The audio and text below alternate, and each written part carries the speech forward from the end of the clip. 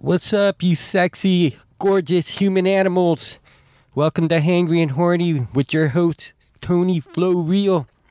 If it sounds like I'm a little stuffed up, or that I have a swollen tongue, it's because I do. Yeah, I just had a head cold that now I'm finally clearing up. And last night, I bit my damn tongue eating dinner. So the side of my tongue's really swollen, and I feel like I have like this gigantic muscle in my mouth. At least it's that, nothing else. I'm at Ocean Beach, San Francisco, California. It's my favorite place to tune in to nature. And, sometimes we wake up, feel a little out of sync. And the reason is we are out of sync. We're just bombarded with all kinds of crazy noises in our environment, whether it's Wi-Fi, cell phones, satellite, solar flares, radio signals, our own signals from our chaotic, static mind. So I just come to Ocean Beach to do some exercise. I usually run, get that exercise-induced endorphin pump for my brain. And the reason I do that is because I want to give you guys my best. I want to give the world my best. And anytime I do these intros for Hangry and Horny and I don't tune in to nature, both inside and out, intrinsic and extrinsic, I believe those are the words, interior, exterior, inside and out, I'm just trying to tune this instrument, this human body of ours, as a way to really get in sync with the signals of flow. And I feel amazing after I exercise. I just did some kettlebell swings. I even did some juggling with it, and really just get my brain firing. I ran to the Cliff House and back, did a little stretching on the sand. It was just basically barefoot, getting that earthing, grounding going on. And then finally, I just let my legs soak in water. I was actually exercising the other day, and I was getting bitten alive by mosquitoes. So a bunch of welts on my legs. So I just actually put my legs in the water and let that feel good. So, yeah, speaking of tuning to the environment and tapping into flow states, we got the next Magic Flow Bus in Santa Cruz, California on July 21st and 22nd. And what we do is we get together as a group, a community, a tribe of people that are into just being their best, optimizing their body, their minds, their spirit, connecting with other human beings that are on the same wavelength, on the same page about, giving our best to the world and to ourselves. So we basically created a whole 12 plus hours day of flow activities, things like yoga, Wim Hof breathing, cold immersion in ice, sauna sometimes. We basically curate every event based on the application. So if you are interested in attending Magic Flow Bus, go to magicflowbus.com, put in your email address. You'll be sent an application so that we can curate this event. We're even considering doing archery. That's a possibility. There's going to be a lot of cool healing modalities, technologies there. Biohackers who are interested in that, you should come and attend.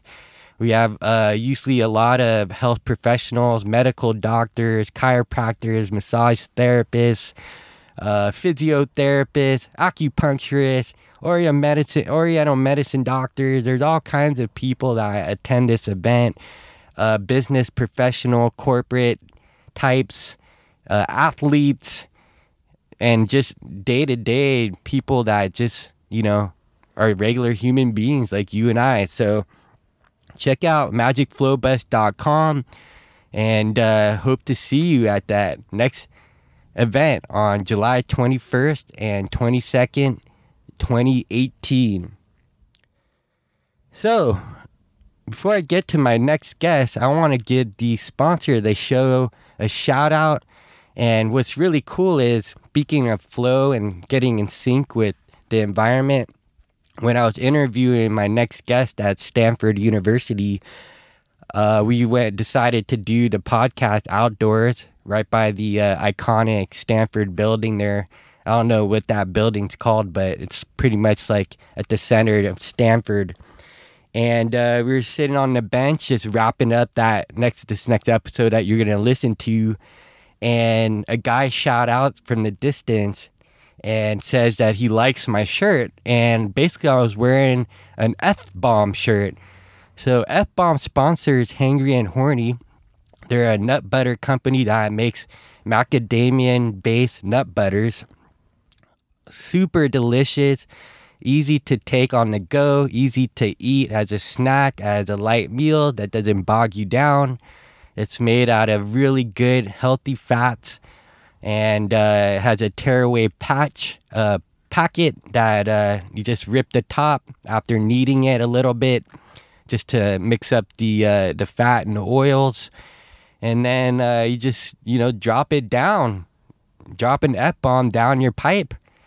And so delicious. I want to give a shout out to Ross and Care, basically the inventors, the makers of F-Bomb. They're awesome people. Go to dropandfbomb.com. Check out their different nut butters that they have. So many different varieties. They're just so yummy. And on your first order, use the coupon code FlowReal, and just type in FLOWREAL, and I'll give you 20% off of your first order of F-Bomb nut butters. So anyways, I went off on a tangent, and this guy just reached out, says he loves my shirt. He basically is a Brazilian jiu-jitsu practitioner, and he uses F-Bomb as fuel for his jiu-jitsu before and after. This guy's name is Ryan, so I want to give a big shout out to Ryan, but it was just incredible synchronicity because F-Bomb is the sponsor of Hangry and Horny, and I'm wearing the shirt, I'm repping it, and there's a guy that's a big fan of F-Bomb that came over, said hi, and if you want to see a picture of Ryan and I, just go to my Instagram at TONEFLOREAL, and you'll see a picture of Ryan, and you can be able to, just go there. You'll see us. So, thank you, F-Bomb, for sponsoring Hangry and Horny. And my next guest, I was introduced to by a dear friend and movement practitioner, coach. I would consider him a strength and conditioning coach. He was a former guest on my earlier version of the podcast, which was called Flow Real TV, Talking Stories. And his name is Austin Einhorn. And I had interviewed Austin and his other athlete, tennis player, Xander Centenari. And, Austin I met through just the Flow Genome Project Advanced workshop that we had at Esalen. Just thought he was a really amazing human being. And we got to know each other. And eventually he took me over to Stanford University to introduce me to my next guest, Corey Schlesinger. Corey, I hope I got your name right there again.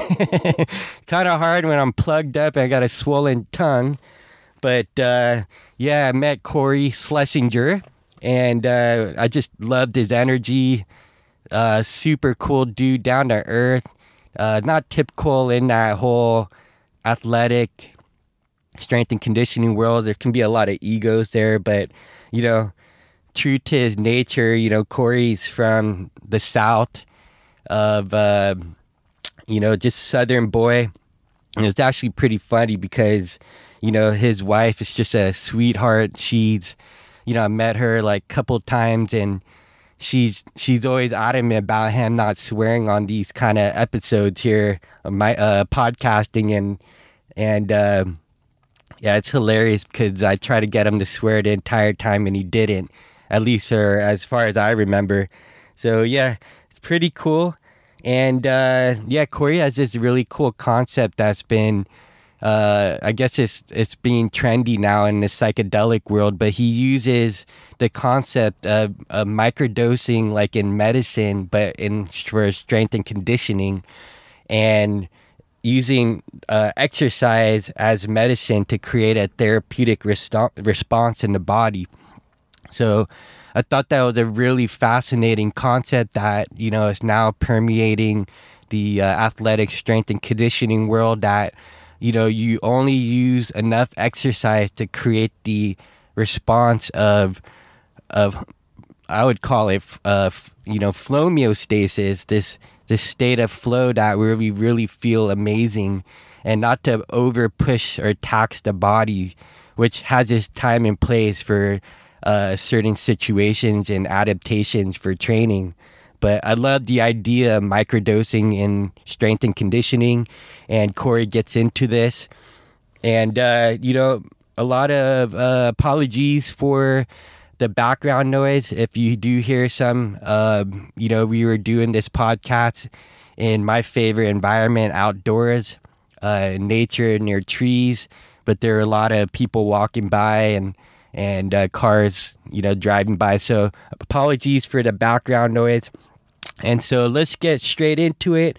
A big introduction to the savage gentleman, Corey Schlesinger, everybody. Enjoy. Peace.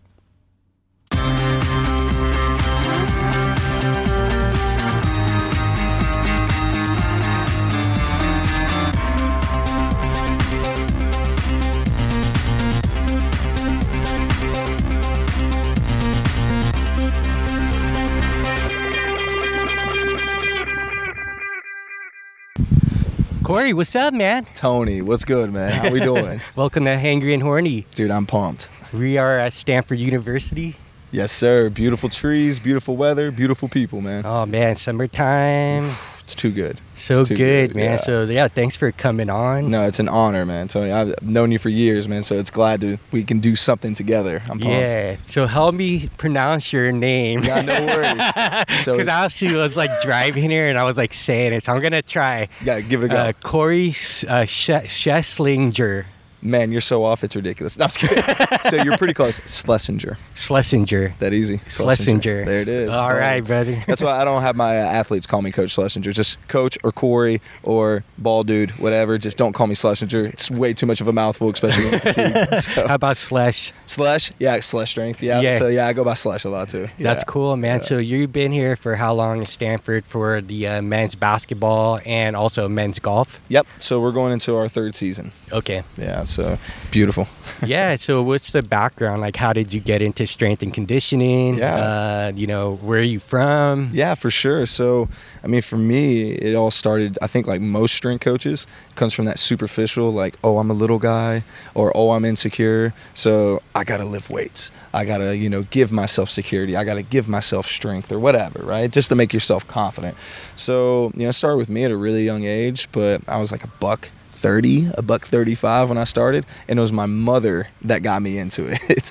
Wow. My mom was training in the Nautilus gym that was downtown Hillsville, Virginia, and so we started there. And that's the epicenter of Nautilus? That's where Nautilus is about an hour away, like the actual factory where all the Nautilus equipment was made. Okay. But they had this weird, like, I guess it was like a pop-up shop. I don't think they called it pop-up shops back then, but it was just like demo shop. Yeah, like a showroom. Yeah, that was probably the best way to put it. Yeah. Okay. And so it was just this really just machines for days. Yeah, lots of machines. Yeah, I mean with the chains, like you remember those machines? Yeah, like man. That's how it was. And wow. So your mom brought you there. So my mom brought me there, and it wasn't for like, oh, my puny kid. No, it was like that's what my mom did. Okay. And my mom got yoked. I mean, like, what was her background then? So my mom's an artist, actually. So she which reminds me, I saw your Instagram together where you guys were like ballroom dancing. So, yeah, she's an beautiful. Amazing dancer. Yeah. So she picked up dancing later in life, believe it or not, and she's just tremendous at it. But my mom's an artist and in all forms, and so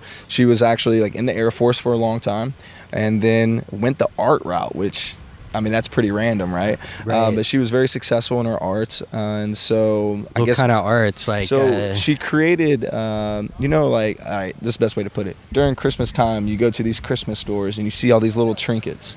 That's what she creates. Okay. So she created all these like seasonal gifts, and then she got into some interior design. But that's what she's known for mainly. And she did a lot of cool work with the Lion King back in the day, as far as like developing some of their giftware. And so she had a lot of success when I was younger. So I had like one of those kind of overprivileged childhoods. I grew up very, very good. Are you saying you're white privileged, dude? White privilege. And man, did that smack me in the face later in life. But Yeah. yes, I grew up as white privilege. Now, really, really young, not so much, but it was like one of those come up overnight deals. Right. And it was all driven by my mom. And so, That's cool. But yeah, she was an artist and who got jacked. She got jacked, so she Dude. took you to this showroom. Yeah, and we just started, and I started Started training pumping there. iron. Yeah, basically. You Yeah. know, we were just lifting, and that's what kind of got the bug in me early. Okay. And then I was passionate about basketball. So in my idea, I was preparing for the sport. And that's where that was kind of my artistic expression, because remember the And One mixtape? Yeah. I mean, that was like all the flashy moves and all that, the no-look passes, all the crazy dribbling. Like, that's what I found my passion in. I didn't care about the actual game. I didn't care about scoring. So like and winning. freestyle, creativity. Yeah, that's what I cared about. I cared about all the cool. I mean, I wanted the crowd to go ooh and ah more so than wins and losses. And so for me, that's where my passion came from, and that's kind of like my expression or my dance. So in some ways, it was like the breakdancing of basketball. Yeah, that's a great way of putting it. Yeah. Yeah. And it was, to be honest with you, like probably not the biggest waste of my time, but the later on in life, I look at it, I'm like, man, if I would have just actually honed skill, I might have been okay at basketball. Okay. But, the level I was playing at in high school, I was able to stand out, and I was offered a scholarship to play at Berea College, small little school in Kentucky. It was the lowest level of college basketball, so not like we're competing for national championships. Right, like right. that. But still, basketball But it was stayed basketball, tuned. Yeah. it was a free education. In my head, I wasn't even going out to college, to be honest with you. So that offered me a way out of coal mining country. And so went down to Kentucky, and that's where I realized what basketball actually was.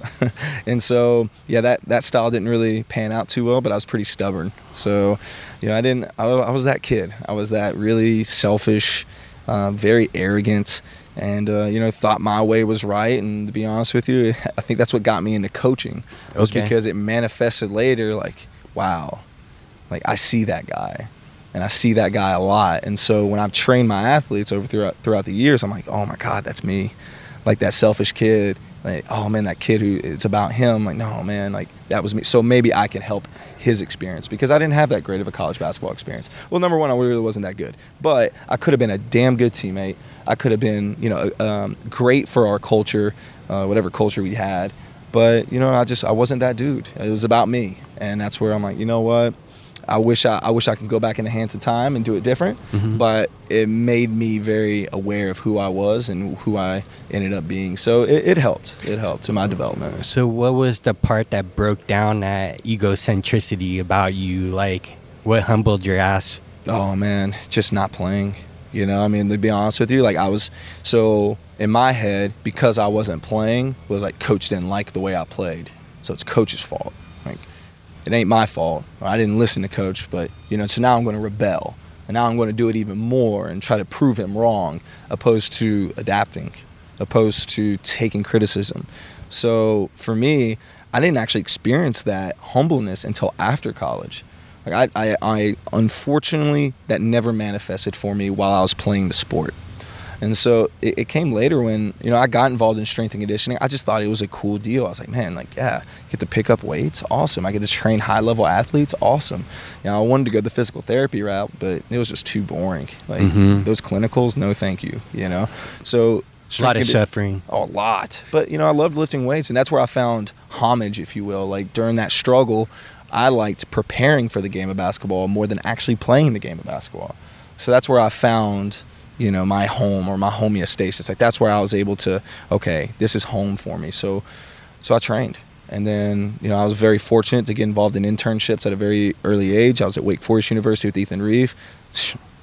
amazing human being. Like that's where I started what real physical education was. Started for me with him.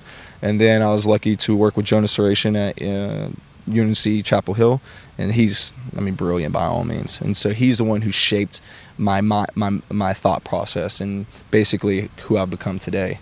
So let's go back to like Ethan Reeves now. You decide you want to become like strength and conditioning coach, right, yeah. And how did you find out about him? And this field is usually like pretty competitive. They don't just like let random dudes come in. Absolutely. Like especially a program like his. Right. I was very random. So I was 18 years old applying for internships. Now my school did something, to be honest with you, my education at Berea was fantastic, but the best part about Berea was they would pay for me to go do these experiences. So during the summer, I'd get A class credit, and they would pay me like I was working for the school.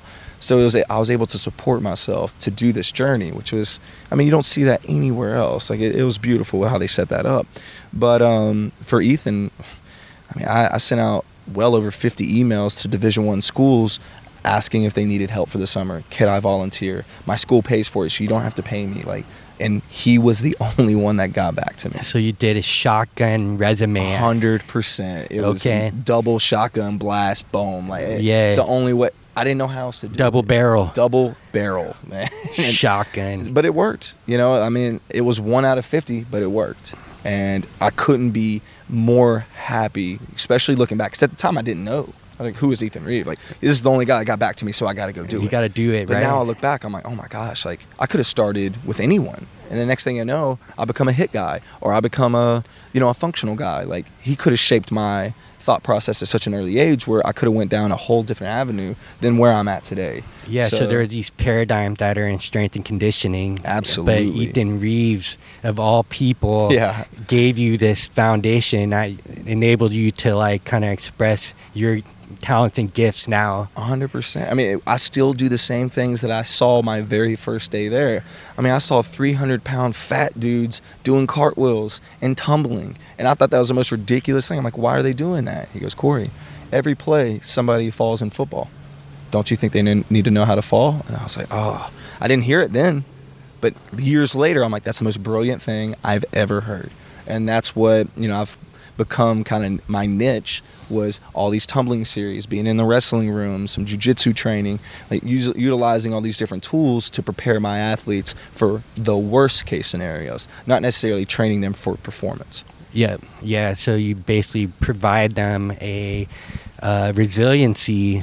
That's the goal. Mainly, I just give them a movement library that they have access to at any point. So when they're in sketchy situations, they at least have experienced something like it, so that, okay, this isn't too bad, or this isn't so foreign, and that hopefully it provides them a better alternative or a better exit strategy instead of a one-legged plant with twisting motion, and we all know what that is. Right. So in basketball, guys going up for a dunk, and some dudes like standing there to get charged. 100%. But he like ducks or something, and the guy just like cartwheels over. Exactly. So you're like showing them like how you can basically like make that split decision. For sure. Midair. It's like ninja training essentially, but also it's just motor learning. It's physical education. Like in the state of our existence now, kids specialize so early, they don't know how to do jumping jacks. Like they don't even know how to skip rope. They don't know how to get on the monkey bars, and they're put in these bubbles where they can only do a certain amount of patterns. And so this is what happens. They end up terrible athletes. They may have one or two good athletic qualities, but as far as like being a true athlete, they're terrible. Like absolutely terrible. So you're at a place where, you have like time constraints. These are like long seasons, even the off season is not truly an off season. Not anymore. And so you're at a place where you have like limited time with these players. Second, they're basketball players, so they're like long levers that are like totally different human beings than like you and I per se. For sure. So you have to like figure out a way to train them differently. Like how is it that you approach basketball players versus like people under 6'3" or something? Right. No, that's a really good question. What I try to do is, at the end of the day, they're still human. So I don't care if you have a 7'2" wingspan and you're 6'6". Like, you're still human. So what are things that made humans bigger, faster, stronger? Well, I think we can all agree some Olympic lifts or some Olympic variations have made people pretty powerful. So I want to do that. Power lifters, squatting and deadlifting, yeah, that makes guys pretty strong. So I want to do that. I just got to find a way to make it successful for them, for their levers. So I have assistants in some form or fashion. Now, I have some guys that are actually really impressive. I have a 7-footer who squats all the way down. I got a 7-footer who snatches, cleans. I mean, is the unicorn, if you will, of tall athletes who can do it all. And then I have short guys who can't do any of it. So it's a weird, it's an eclectic group, especially in basketball, because they're so stiff because they play on these hardwood surfaces. And once again, they specialize so early, so they're underdeveloped in so many different aspects and areas. So, but as far as training them, like super different, I utilize some pretty special equipment, like the center mass bells from Sorinex. They're phenomenal tools. I love the snatch, I love the clean, but I can use those bells, or I can use like the athletic platform from Westside. I could load their hips and still get the same type of stress or stimulus that I'm looking for that I can get from the Olympic lifts or that I can get from the traditional power lifts, but make it special for that kid so that they can be successful and that, number one, they can play the game. Because at the end of the day, they're not weightlifters. They're basketball players. No one's ever put a squat rack at half court and whoever squatted the most weight wins the game of basketball. That's never happened. Now, if that does happen, we will train very different. But to this point, I just got to find the lifts that are successful for them. So our approach is very holistic, but I prioritize the lifts that I know will make them bigger, faster, stronger. And then from that point, we regress them to fit their need.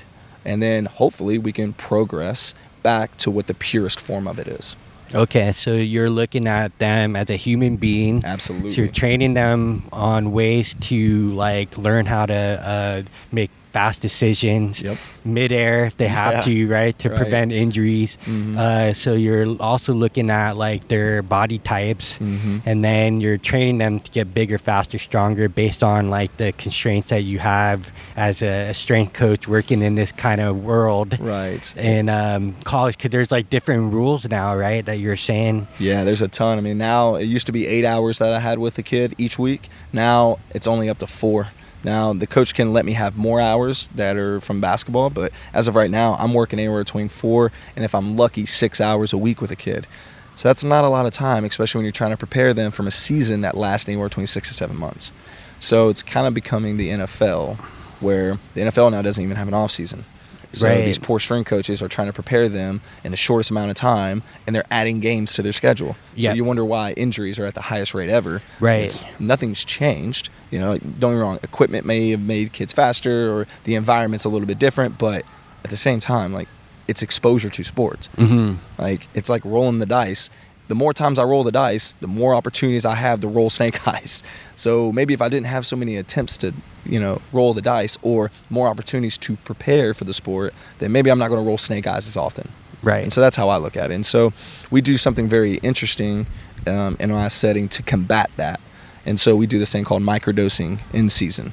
So in our off season, I'm only allowed to train them anywhere between 3 to 4 times a week, given the hours. But when we get in season, kind of flip the model. So in traditional basketball, or even traditional football, they don't train as often in season, or they go through what I still think is the most ridiculous term, but these maintenance stages, right? I don't think any human organism can maintain. It's either you're getting faster or you're not getting faster. You're getting stronger or you're not getting stronger. Like, this maintaining idea is, I don't know, I don't buy it. Because there's too many factors that are involved to make someone faster or more cognitive, or, things of that such. So they need that stimuli somehow. Exactly. So I look at it like this. My guys are undertrained. Motor learning, they don't know how to train. So I just need to give them exposure to controlled training stimuluses. So when we're in season, we actually train every single day that they participate in basketball. So in season, they're participating in basketball 5 to 6 times a week. So we do it in small dosages, though. So we'll get a nice little warm-up in, and then we're only focusing on one major lift that day. So it's almost like a readiness testing as well. So from that point, I have their numbers, or our documented numbers for them, and we'll work, and it's open-ended set. So it's like, hey, how do you feel today?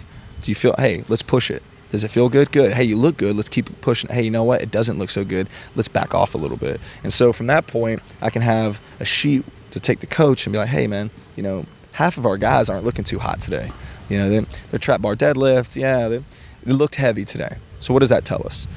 We probably need to be a little bit easier in practice today. So how about we back off, do a lot more teaching, or, yo, coach, guys were hype in the weight room. Big session today. Guys were pumped. Cleans were great. Hey, coach, let it ride. Today's a good day. Let's go. So cool. It's our way of controlling our environment because, look, I have them in a controlled environment first. Great. Now, if I take them to a dynamic environment and don't know what's going on, it's probably going to get magnified, right? Right. So that's where I have a quote-unquote readiness testing within our strength training. And plus, that small exposure is not going to kill a kid, even if we hit a max effort weight. So we can continuously push the envelope every day because it's just a small exposure of it. That's cool. So I'm seeing a lot of like real time, like instant feedback. Yes. You're paying attention. You're Absolutely. aware like how your players are performing that day, how they feel.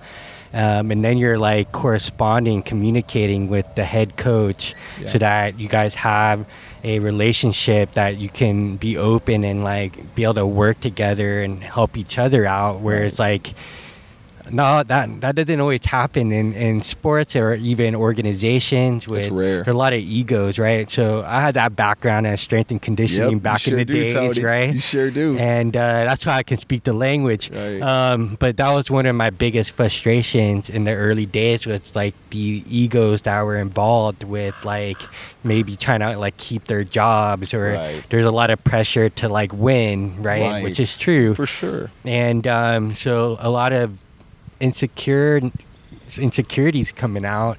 And I like this environment that you found yourself in. So let's go back to Ethan Reeves. Yeah. And like, let's talk about how it evolved from there, you know, because we were talking about how your ego got broken down. Yeah. And, Well, I mean, it was humbling to, you know, Ethan being exposed to that type of high level environment. I mean, ACC football, like they were actually in bowl games at that time. Like there were some dudes there. And so I was involved in the lifts. Like Ethan threw me in the fire. He's like, Corey, you want to experience this? And bro, like I had legit like NFL middle linebackers chasing me down during some of these drills. And I'm saying like, yo, like that is humbling. Those are real athletes. So for me, that's where I had to take a step back. And it's like, dang, man, maybe I don't have this down. You know, now in basketball, I still couldn't even hear it. And I still couldn't hear it until much later. Like when I was interning with Jonas, that's when I like, you know, you have one experience, you know, like, yeah, I know strength and conditioning. Jonas from North Carolina. Okay. So I was like, yeah, I know strength and conditioning. And my first day there, I'm like, yeah, I'm going to impress this guy. I'm a clean today, you know, because, you know, clean's the big lift, right? If you're a good technical cleaner, then, hey, you might know something about strength. So I was like, yeah, I'm going to clean today. And I hit one clean, you just hear, what the oh, shit. Dude, what is that? And I'm like, oh, I should have benched today. Like, so that's when that was a humbling experience because it's something that I really thought I knew and I was good at. But in reality, I was 19, 20 years old, and I had 1 or 2 years of experience. Like, you know what I think. Was it like a giant reverse curl or what? Dude, it was bad. It was the 5-star, you know, like the jumping jack with the reverse curl. Yeah. But it had some pop though, you know. But it's still terrible. Yeah, you know? so accelerated. Exactly. Yeah. But so from that point, he took me under his wing, and that's when I understood his attention, not to detail in the sense of like militaristic, like, oh, sets, reps, percentages, this. No, like, hey, quality human movement.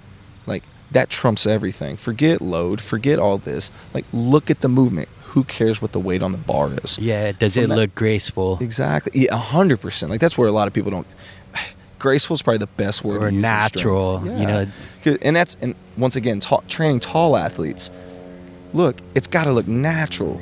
If they're super long and big, and you're trying to teach them a clean, and you get to the point where you're like, you know what? It will never be natural for them. Bail. Find something else. So we'll do a version of a clean that we do with a trap bar. And I know you're thinking, like, how do you rack a trap bar? Yeah. But it's just the intent behind it. Right. So we still pull it like a clean, and we still land like we're catching a clean. Oh, but cool. the bar doesn't move. Right. So it's the same intent. Yeah. Yep. And to be honest with so you, you it's get easy to vertical, teach. Heck yeah. but you pop those feet out. Heck yeah. Okay. Just bam. Yeah. Hit that landing. So now I got that eccentric load that we're looking for because that's what we like for that, or that yielding, that braking force Right. that we're looking for in a clean. So instead of just doing the trap bar speed pull, vegetable or something like that. Nah, we get the whole enchilada, but they can't rack it. That's totally fine. And you know what? And that takes me to another point. What I love about my environment now at Stanford is, number one, it's because of my sport coach. Like Jared Haas allows me to do these things. I wouldn't be able to go down this rabbit hole if he was asking me for numbers.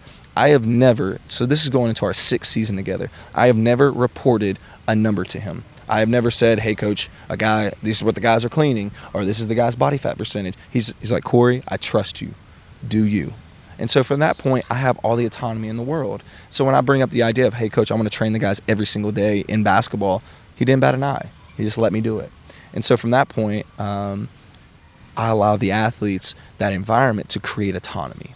And you got to earn autonomy.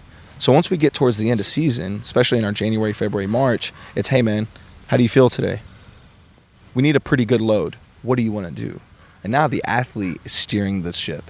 He knows what works for him because now his intent is there. Oh, and now I got power because I get to choose. Wow. You give the power of choice to an athlete in an environment where they don't get to make any choices whatsoever in they're their already life. told what to do. Exactly. Right. Man, it goes so far. So now, like, don't get me wrong, we can clean all day, we can squat all day, and I'll be like, hey, man, you hit X percentage at X speed, you got that adaptation. I argue that because I think there is such like maybe spiritual is the wrong word, but there is this level of a deeper level of training to where, man, I believe this works. And you know what? It doesn't matter what the speed on the bar was. It doesn't matter. I feel like this works. And so, you know what? This is the lift that works for me. I want to do that, and I execute it at a high level because my intent is there. So when you have that, I mean, what else do you want? You know, why do I need to report a number? Yeah. That kid is confident, he is relatively strong, and he's expressing force at the time of year where everybody's tired, right? Where everybody's under or fatigued. That's a win. Mm-hmm. So, you know, that's where, hey, get rid of all these like restrictive measures. Like, you need to report these numbers and blah, blah, blah. And it's like, dude, there's too many factors involved to say this is going to happen on this date. Now, if we're in track and field, I totally get it. But we're in team sports.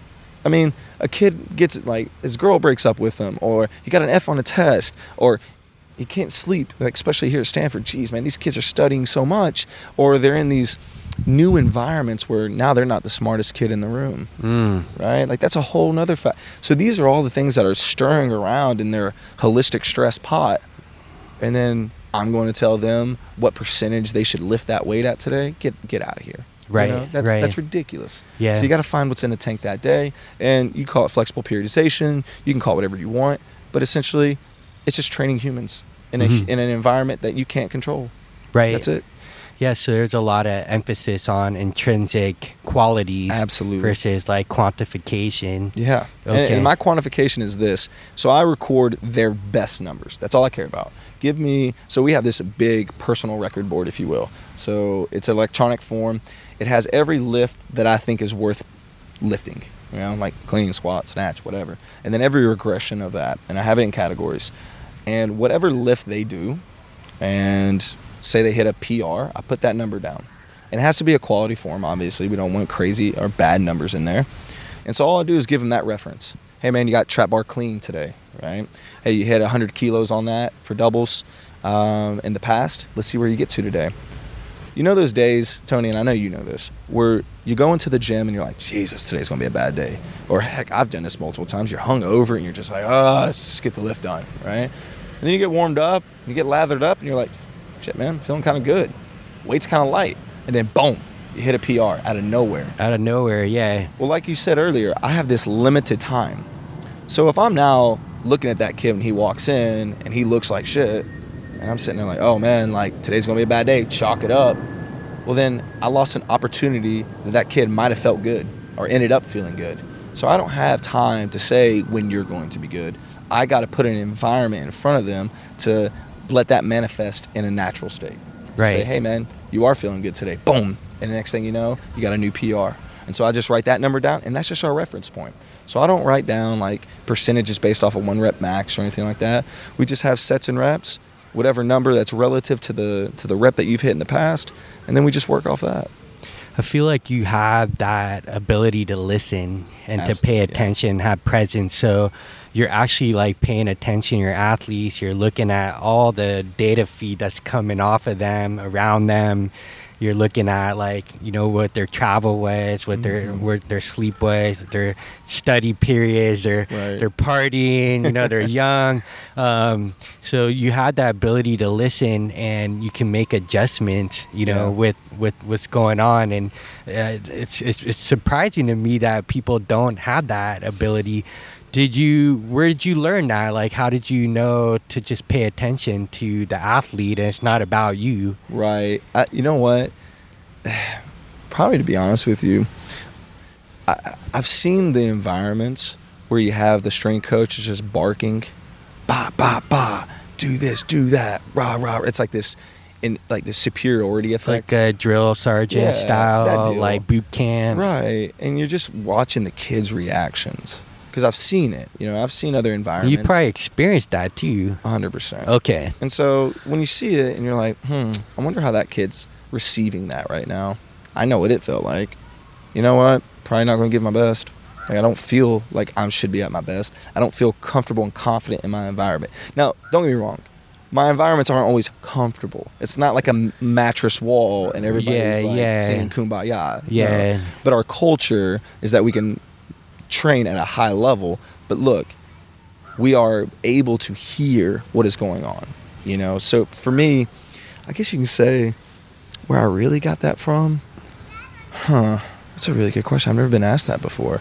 It's because, you know what, I know where it's from. I look at all the other college basketball teams in the country, I look at all the other football teams in the country, and I'm not saying there's bad strength coaches at the highest level, but I know the type of training that goes on. And then I realized very quickly, you know what? That strength coach, just because they won a national championship, doesn't mean he's a good strength coach. Because I see their training. It's not good quality training. So how much effect does that strength coach actually have? And you know what? No. It's the kid. It's his ability to play the game. It's the sport coach. So in reality, do we even have that much of an effect? So if we don't have that much of an effect, and I'm barking these arbitrary numbers and assuming that I'm right, well then I think I'll actually hurt a kid faster than I help a kid. So what if this is the environment where they can actually express themselves. They can I can hear, they can listen, and then it's a journey. And because in basketball culture, iron is not there. Like football, of course kids want to lift weights. It's fucking football, right? But in basketball, like weights is now becoming like, oh, maybe that's a good idea. You know, so we're getting there. So I have to create an environment where it's contagious and lifting weights is fun. Like, hey man, like this is cool. Like it's cool to lift heavy shit. Like it's cool to move weight fast. Like, oh man, I am empowered by this. Right, I feel good. Right. So I think feeling is a lot more powerful than these quantitative measures to say, oh, you jumped higher today. Like, don't get me wrong, that's cool. And the idea is that our environment creates a trend that happens. But if I am chasing these arbitrary numbers, then I put myself in a box. And then I become extremely biased. Because then at that point, I want to say, you know what? It's not about what that kid needs. It's about what I need to validate myself as a strength coach to say at the end of this 6-week block that all of a sudden, oh yeah, you got X amount of percentage better because we did this type of training. Yo, sweet, bro. Like, at the end of the day, once again, they play the sport. They don't lift the weight. Right. So I look at quality of movement. And if I can find an apparatus or I can find a method to train their quality of movement higher and then progressively load that, then of course those other measures are going to eventually start trending right. Mm-hmm. So at the end of the day, all of my performance metrics, if you will, as long as they're trending right, I don't care. Right. And as long as they have high quality movement patterns, and number one, the process or their journey is a positive one. Right. Because I know what a negative environment is. We've all experienced it, especially in strength. Mm-hmm. So why would I want to recreate that? Especially when I'm in such an intimate environment where I'm only working with 13 to 15 athletes. You're looking for mutiny. So what's the results are you looking for when you do work with these athletes, not just in the strength room, but maybe like the transfer to the game?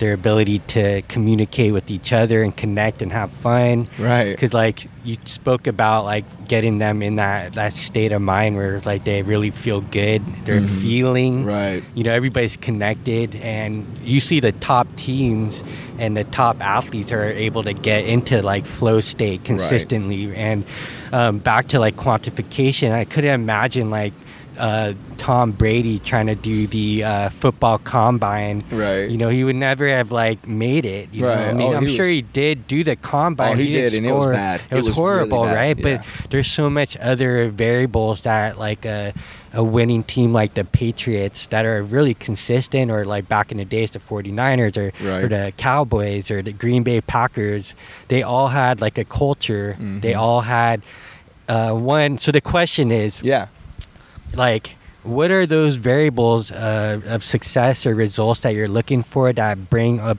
on that culture, both like within the individual and then as a team unit, and then two, like how does that shit like dissolve? Like how did a culture like that fall apart? Right. So I know very well.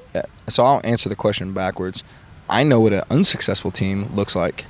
Because, well, number one, I've been a part of plenty of them, especially, and I was a part of that reason. So I can sniff that shit out real quick. I know selfishness, and I know when kids are thinking about themselves and not thinking about their teammates. I can spot that out real quick. And our sport coaches can too. But, look. Takes one to know one. Takes one to know one, 100%. And I'm like, and I think that's really the whole reason why I got into this to begin with, was I don't want kids to have that experience. And if I can make a few athletes not have that experience and have a positive one, and to not to look back and go, man, I wish my college playing days were this, or I wish I could go back in time and redo it. So as far as those variables, I know the number one is everybody's got to feel connected. Everybody's got to feel like they belong. Everybody's got to feel like they give something. Whether it's the walk-on kid who's the biggest celebrator on the bench and pushing kids in practice, or it's a scorer who's, he gets the limelight. But at the end of the day, everybody's got to play their role. And if everybody really and truly respects and understands their role, I mean, at that point, it's a pretty successful team. You're going to have a lot of success. Where you don't have is when you have kids that are, I got to get mine, or extreme selfishness. It doesn't happen. You're not going to have that. I mean, some of the best athletes you've ever seen have never won a championship. And there probably is a reason why. They were not a part of a culture that could cultivate that talent, or that kid was the cancer. So for me, there's not an objective measure. There's a feel. And this is going to sound really hokey, but dude, I tell my kids all the time, love. Like, man, you got to love what you do. You got to love the people you're around. And you got to love every day that you're a part of this. Even the worst day, you're a Stanford kid. Like, you get to come to school at the world's most renowned university, and you get to play college basketball, and you get to be on a, like, what's your worst day? Please tell me.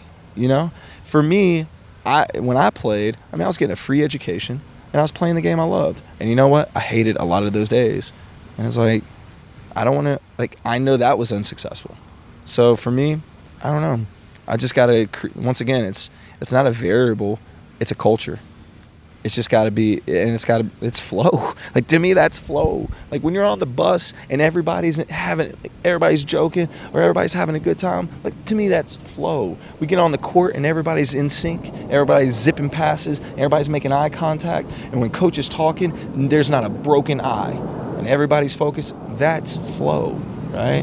When you make 18 passes in a possession and then finally ends up in a layup, like, that's flow. The problem is, can you consistently maintain flow? And if you can't, can you get back to it? Mm-hmm. And a lot of people can't get back to it. Right. And that's the thing that happens, let's say, if there's a loss. Absolutely. So the ability... one bad play. One bad play can screw up the whole game. The whole game. The whole game. Because all of a sudden, insecurities come out. Like a point guard who's known for handling the rock gets the ball stolen from him in the backcourt, which should never happen. Mm-hmm. Oh, wow. That rocks a kid's confidence to be able to come down and be the floor general for the entire game. So what happens then? How do you come back to flow? How do you get back to confidence? Right. Which is interesting because I love the Theodore Roosevelt quote about a man in the arena. What's that? You know, so I don't know the whole paragraph of it, but it's essentially like you got critics that are sitting in the stands, and they're like, you know, basically harping on a player, like the game's on the line, something happens, but it's the person that's in the arena that is actually doing it. Oh, absolutely. You know, and that, like, they may fall, they may get bloody, they're like the gladiator, you know, and they just pick themselves up and like go for it again, you know, and just dust the dust off, the blood, the tears just keep going. So you know, I just think about like the amount of pressure that an athlete has to go through, like being at Stanford per se, you know, like academically, you know. That's where it gets even more challenging. It's like, look, you're on a national stage playing college basketball, but in every day in every one of your classes, it's like that environment. So, wow, distress. I mean, that we can't really validate it, right? Like, you go to other schools and it's like kind of academics is a breeze, or I'm not trying to crap on other schools, but I mean, we've seen academic scandals and they exist for a reason, right? So, like, you know, these kids aren't going through the same rigors that my kids are. And so you talk about volumes and intensities and trying to do like X amount of like physical stress. Well, that's another reason why I can't command a certain amount of stress if the kid ain't with it that day, because I need him to come back the next day and then the next day. If I keep putting him in the hole, I mean, I don't know what's going on in their lives, but I got to make them resilient and durable enough to even handle those kind of stresses physically. So what kind of transfer that you learned from sports that like apply to life per se? Oh, man. You know, all the lessons that you learned in the game of basketball, even being a ginger white dude in a majority like African American like culture. Man, you know, that's I felt like I had to prove a lot. Well, and it's not necessarily in the sense like, oh, white boys got to do this. No, it was just like, look, I chose to play a certain way, and I chose to play the most flashiest version of that. And so for me, it was like, yeah, I felt like I had to perform. And it wasn't, once again, it wasn't even about the end result.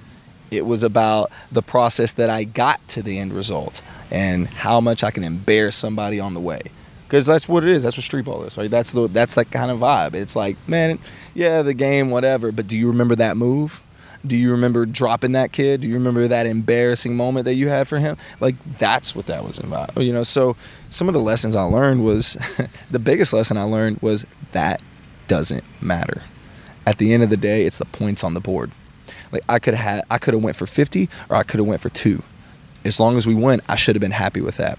But in my career, I was happy if I had like 10 dimes and I dropped somebody in a game, even if we lost. Like, oh yeah, we lost, but I'm on the bus like internally like, Corey, which that was probably the biggest lesson that I learned of all, was that doesn't matter. Like, that shouldn't matter. My teammates are hurting. They lost. Like, they actually they care about the team's success. I didn't. So now, as a strength coach who's support staff, I'm supporting these athletes. I'm on the bench with them at the very end. We're all in this together, and you can see the bench reactions. And you can see who's really involved, who really cares, right? And then obviously you're watching the game. So then as a support staff member, you think like, man, all the hours I put in, all the hours these sport coaches have put in to create this event for them to A, win, or B, lose. And then when that result happens, was it all worth it? Or, man, that was a waste of time, right? Or back to the drawing boards.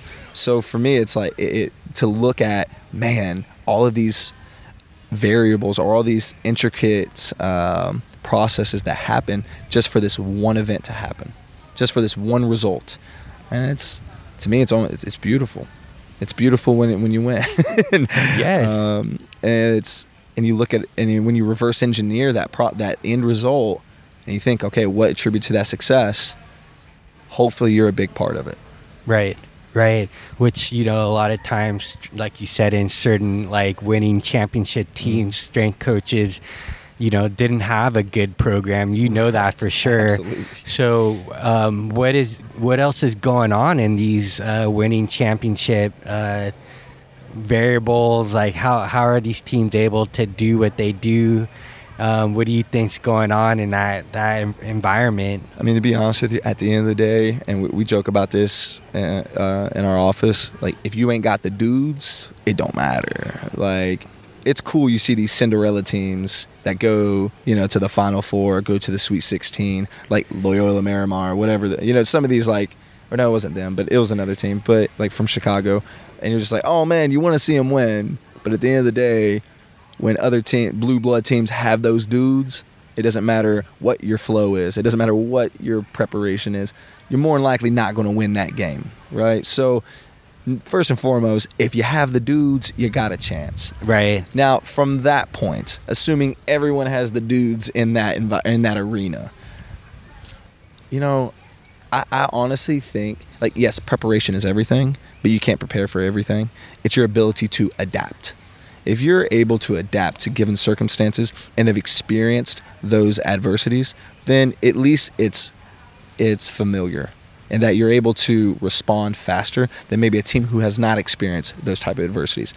For instance, you'll see a lot, I think Kentucky was a good example of this. They went undefeated the entire year, and then they get in a tournament and lose. Right. Like, because they didn't experience an adversity of loss or almost losing, enough to where it was like, oh, this is on the line. But the other teams have experienced coming back from being down. Right. And so you see that a lot in sport. The dominant team, all of a sudden, what happened? Like they just kind of coast. Right, for sure. And then they don't never go for the kill. Right. Oh, that happens way too much in sport.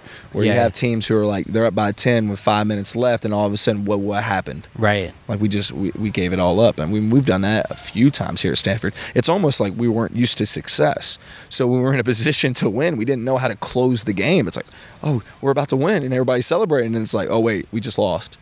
So that happens a lot too. Right. So it's maturity too. Yeah. So your ability to adapt. Number one, have the dudes. Your ability to adapt, and then maturity in the situation. Being able to handle and to more importantly is like poker facing it. Right. It's like, no, we ain't done nothing yet. I don't care if we're up by 40. Right. See, and that's one thing that happens the most out of all my experiences in college basketball, where you're looking at the opposition in the warm-up lines and you're like, oh, there's a lot of short white dudes over there that look very unathletic. We should beat them by 40. And then at the end of the game, you only won by 12. It's like, why? Because you already had that it's going to be easy. Yeah. So that's where the difference between good teams and great teams is that great teams will punish the hell out of those teams that they should punish. Right. It shouldn't even be a contest, and they make sure of it. Okay. And they take offense if it's not. Right. So I think that's a difference, because they're able to maintain that high level of competition no matter who their competition is. They don't play to the level of competition. They play to their potential. Okay. So almost like even if they're a great team, they still hold the mindset of being an underdog. For sure. Because I remember like playing ice hockey, like we would always play to the level of the competition. Right. So usually if we were playing these kids from like Canada, who were actually like maybe 1 or 2 years younger than us, but they were way better. Right. They would bring our A game. Right. But if we were the best team, it was so easy to just be like cocky. Right. It's like, oh, we got this, right? And then the other team, would be able to like give us a run. Right. And so it's interesting with the psychology of that. So how are you as a strength and conditioning coach able to prepare for scenarios like in role playing? Like, let's say you in the weight room, I'm sure your coach does this for like practices where you're like, okay, guys, you're down by like 10. Yep. There's like 2 minutes left in the game. Absolutely. Can you replicate that in the weight room? Because I would imagine that like some coaches believe in like wearing down their players and pushing them to the max and then pushing them past it. Right. Because at that point you're fatigued. So how do you for me, that? It's a lot easier to manipulate that in a weight room because, like I said before, it's a controlled environment. So like in basketball, it's so dynamic. You could be in the worst case scenario and still end up on top because the ball bounced the right way. right? It's just chance and luck or whatever. But in a weight room, at the end of the day, the weight weighs the same. It doesn't change no matter how you feel that day or no matter what situation you're in. So a cool, and I got this from Ethan Reeve, another Ethan Reeve.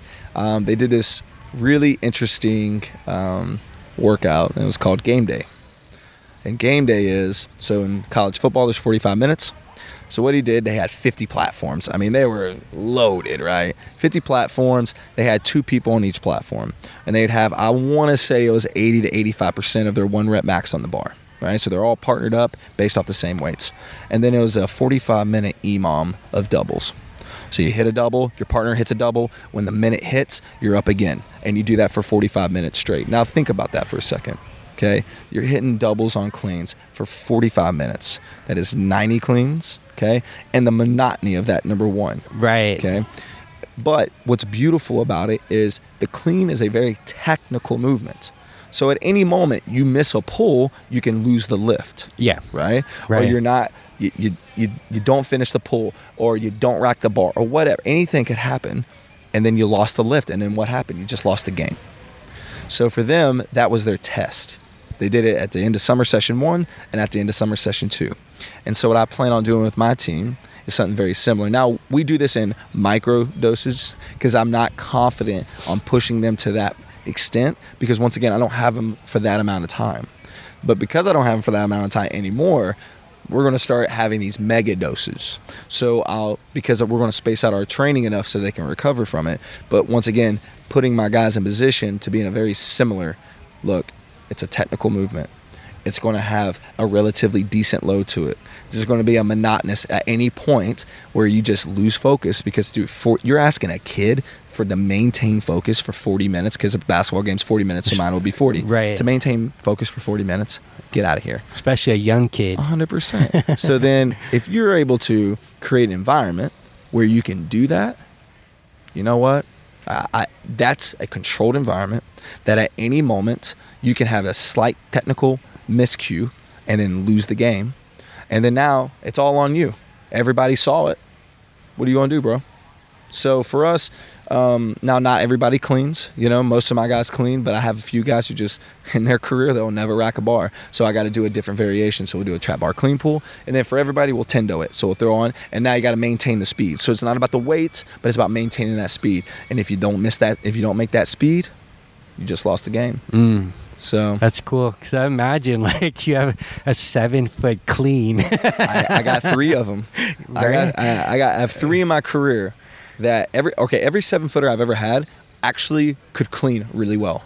And it was just luck. Right. It was luck of the draw that I had the mobility to do it. But and the skill set. Exactly. Okay. But I got a 5'10" kid who came and rack a bar. Right. So it's like, well, that doesn't make sense. But if you look at the kid, you're like, you know what, that does make sense. Okay. So it's going back to the same, hey, you got to find the right lift for the right kid. Mm-hmm. And so I've been luck of the draw. My 7-footers were able to rack a bar, and I could teach them the rest. But yeah, so for us, I think that's where it's going to get. I think it's going to get challenging, but I think coach is going to really enjoy that aspect where we have a controlled environment, and you can see even by the minute where kids start losing. And then that's where something, hey, coach, here's just some information for you. So when you're creating these environments in practice, you might have an idea of what's going to happen. Right. So you're reporting to the coach absolutely. Where their line is, their breaking point potentially is. I don't know if we can be exact. And who knows? It could just be like, the kid missed the bar. Right. But we're going to put such a high priority on not missing a lift because, look, it should be, we're going to put it at a weight where they better not miss it. Right. But it's going to come from them missing it, not because the load or the accumulation of stress was too high. Yeah. Do you do anything else to bring in distraction and noise? Should you're sitting there in a real game, you're shooting a free throw, right? Everybody's waving, trying to distract you. That's a real mind fuck for sure. So to be able to put the ball in the basket during that moment, are you able to replicate that in the weight room? I would say there's no possible way to truly prepare a kid for that moment other than putting the kid in that moment. So for me as a strength coach, I don't make better basketball players. I make better athletes. And if making them a better athlete just so happens to make them a better basketball player, then phenomenal. But my goal is obviously to prepare their bodies for the sports, but also I got to create a little bit of organized chaos so that maybe they can handle their stresses. So then that's where I take them to the wrestling room. Now the wrestling room for them is an environment that it's like, what is this? Like, you mean you want me to roll and tumble and push and pull, and you want me to carry people? You want me to take people down? You want me to? Yes, as a matter of fact, I do. And so it's very primal. Absolutely. And that's the hangry and horny part of training. The hangry and horny part of this podcast where we get back to being human or being man or whatever, where, look, this is how people used to train, number one. And there's nothing more human than being able to pick someone up, put someone down, being able to roll on the ground, being able to push someone, pull someone, being able to interact with, I mean, think about Olympic sport. It all started with wrestling, right? Right. Everybody's pushing and pulling, or they're naked. Or they're, naked too. We're not there yet, but I think I get in trouble for that one. But anyways, but they threw something, or they jumped over something, or they sprinted. It's the most human thing that you can do. But a lot of people look at sports performance, and what they do is they do the sprinting, they do the jumping, they do the throwing or the movement of weight, but whatever happened to the grappling? Right. And I'm not saying, like, in basketball, if you're grappling somebody, it's a foul.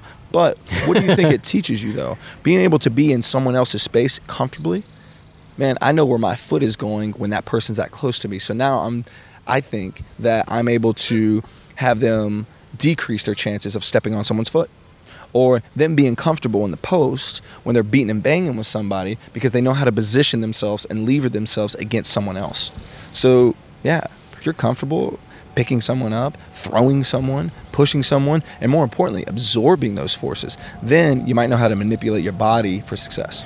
Yeah, so it's seen in like professional levels or like high level basketball players is their ability to impose their presence, you know. And you've seen weak people do that. Like, so for instance, what I mean by that is like weak people in the weight room, but they're the strongest people on the basketball court because they know how to use their body, but they might not can clean or snatch or jerk, and well, who cares? They know how to play. They know how to use their body. So once again, it goes back to that question, does what I do really matter? Right. So I got to make a way for it to matter. Yeah. Right? Yeah. But anyways. Yeah, so what's going on with these weak people that can impose their presence on the floor? What do you see as a common denominator with those types? They're wiry. Super wiry. Like they don't look that like imposing. Bony, like, because I noticed like playing against guys that were bony and they got that elbow, and you're just like, damn, that shit hurt, man. Well, I mean, it goes the opposite way too. I've seen big muscle bound dudes float like literally get pushed away like it's a butterfly. You know, like, oh, get away. It's like, oh, okay. You know, or they're super like, oh, so nice, and it's like, oh, gentle giant. You can move me away, and it's like, whoa. So both extremes exist. But the wiry guys, I mean, those are guys I want. Okay. Because I'm 100%. I'd rather have those guys than anybody else. Number one, they look unassuming. I like unassuming people. Yeah. Because man, you always have a competitive advantage. You know. Two, if you're wiry strong, you're probably pretty elastic and reactive. Right. You know? And that's what I need in the sport of basketball. Yeah. I need guys to not only create force, but create force a lot faster than anybody else. Right. So my big guys, they're probably not that way.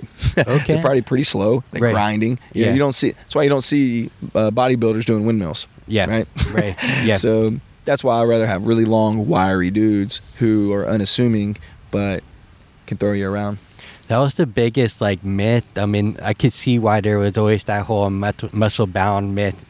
There's some truth to that, because like you can do bodybuilding type training, yet you can't express that on like the field or the ice. In my case, in ice hockey, I put on like 30 pounds. I looked like solid. Looked awesome. It looked awesome, but I was slow as fuck. Right. Yeah, you know? It's like, sweet, man. This doesn't help me at all. Yeah. But I can't wait to get back to the locker room.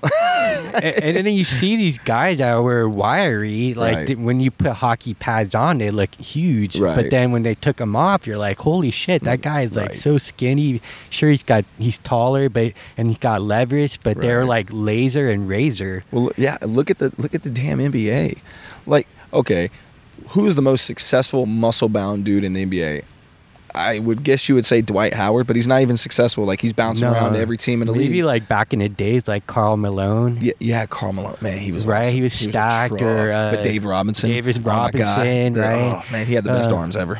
Yeah. But those guys don't exist very often. Right. Shaq, maybe. Yeah, I mean, Shaq was just he was genetic. He was huge for huge sake. Yeah. But like, yeah, you named 4 or 5 people out of how many people that's ever like Hall of Famers that are in, like Clyde Drexler, Michael Jordan, obviously. I mean, hell, look at Larry Bird. He was the most unassuming dude ever, but was solid. Yeah, right? very athletic. Yeah, so like probably coordinated. But yes, yeah, I mean, you know. Yeah. But like, that's what the NBA is made of. Like, you don't see and that's what I keep telling my coaches, because sport coaches are automatically assume, oh, my guy's got big arms, they're strong. Right. My guys, like, look, just because they passed the jersey test, you know, like, I'll never forget this. We played this one team. I won't name them, but they were huge. I mean, huge. Like, I even felt insecure as a strength coach. I'm like, holy shit. Like, what are they doing? Because they look like monsters. You know, I was like, holy shit. But then we smoked them by 40, and I'm sitting like, and we beat them on the boards, and we beat them on these stats where it involves physicality. So I was sitting there thinking, like, what happened? Hey, guys, that's my example. So from now on, any coach comes to me about looking a certain way, I'm like, hey, do you remember playing X? Hey, they had a team full of those. Guess what? They lost. They're not that good. So, you know, that's why. And you can think about it this way. That's probably why basketball players don't look at value of the weight room, because they think, oh, all the guy wants to do is make me bigger. So it's like, no. Like, if you have a really good strength coach, they just want to find ways to make you better. Right. What's the biggest lesson that you've learned in your career as a strength coach, and where you see the evolution of strength and conditioning going? I would say the biggest lesson I've learned in strength is probably the more you know, the more you realize you don't know. Because you'll keep unveiling these layers of information. So the new data, so it's now the data age. So we're learning all these acute to chronic ratios, or you're learning neurotransmitter. You're learning like motor learning and neuroplasticity. You're learning all these things. And you're just like, oh my God, like I thought I knew about strength. Like, what happened? And then you just keep peeling back these layers. So I'm always searching for knowledge, but as soon as I like get to a certain point, I realize back up, I got to learn more. And then you got to learn more. So most strength coaches, I know this is a stereotype, but as the older they get to that complacent state where all of a sudden it's like, yep, this is how we do it. And then you always hear the tradition, like, oh, this is what we did in a Power 5 conference when we won the bowl championship in '74. It's like, sweet, okay, it's a totally different environment, it's a totally different game, it's totally, like, you can't do these traditional things. So I think my biggest lesson is to never become complacent with what I do. Like, I'm not going to look at the years past just because we won a championship and say, oh, this is the program we're running this year because that's the program we ran. Or, oh, man, all my guys hit this X performance metric, and that's what made us successful for that year. No. So for me, it's just not to become complacent and within my knowledge, and to always know that I'm not the smartest guy in the room. God, there's so many strength coaches out there with the egos of just like, oh, man, yeah, like, no, dude, you don't know shit in the grand scheme of things. Like, you really don't know, especially if you're telling me you're running these periodization models with team sports.